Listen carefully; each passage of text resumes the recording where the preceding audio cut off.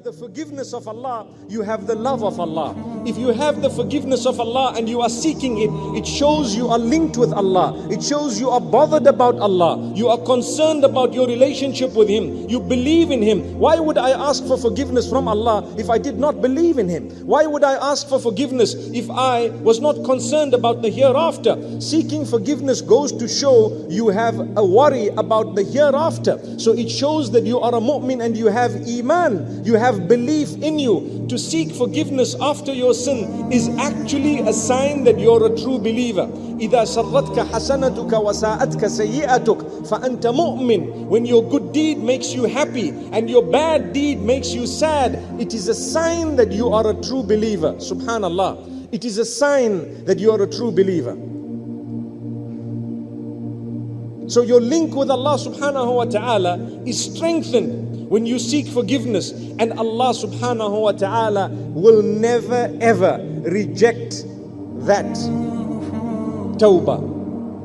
He will never reject your repentance for as long as you are genuine, for as long as you are sincere. You know, people come to you and they say, please forgive me. You say, okay, no problem. They do the same thing the next day. Please forgive me. Okay, no problem. They do it the third day. Please forgive me. Hey, who are you playing with here? This is now 3 times. And you say, okay, this is the last time. They come the 4th day, please forgive me. My brother, you want me to keep forgiving you. What is it?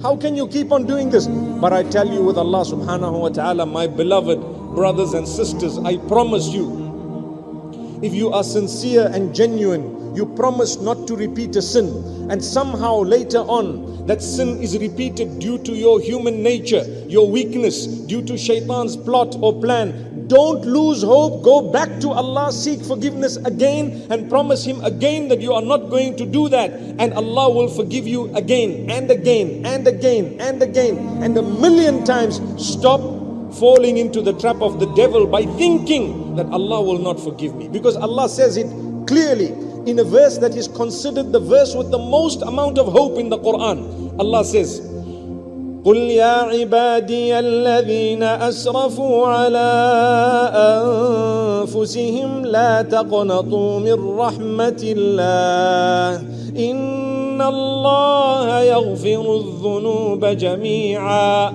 O Muhammad sallallahu alayhi wasallam, you are the messenger. Go and tell the people the following. Whenever Allah says Qul, it means Allah is telling His messenger, He's giving him the message to deliver. So it's part of the message. Allah is telling him, you are the messenger. So deliver the following. Tell them something. O my worshippers who have transgressed against me, or who have transgressed against themselves in reality. Why does Allah say asrafu ala anfusihim? They have gone beyond the limits against themselves, because when you sin, it does not affect Allah. When you sin, it affects you. That's what happens. You are foolish because you are the one who did something bad. It does not affect Allah, it affects you. So Allah says, go and tell those people who have transgressed against themselves. Never lose hope in my mercy. Never lose hope in the mercy of Allah. For indeed Allah will forgive all your sins. He is most forgiving, most merciful. So the first trap of the devil is, he makes you think, you know what, I've committed the sin one too many times and therefore it's over. No hope for me, I'm gone, I'm down. Never think that way. Remember this.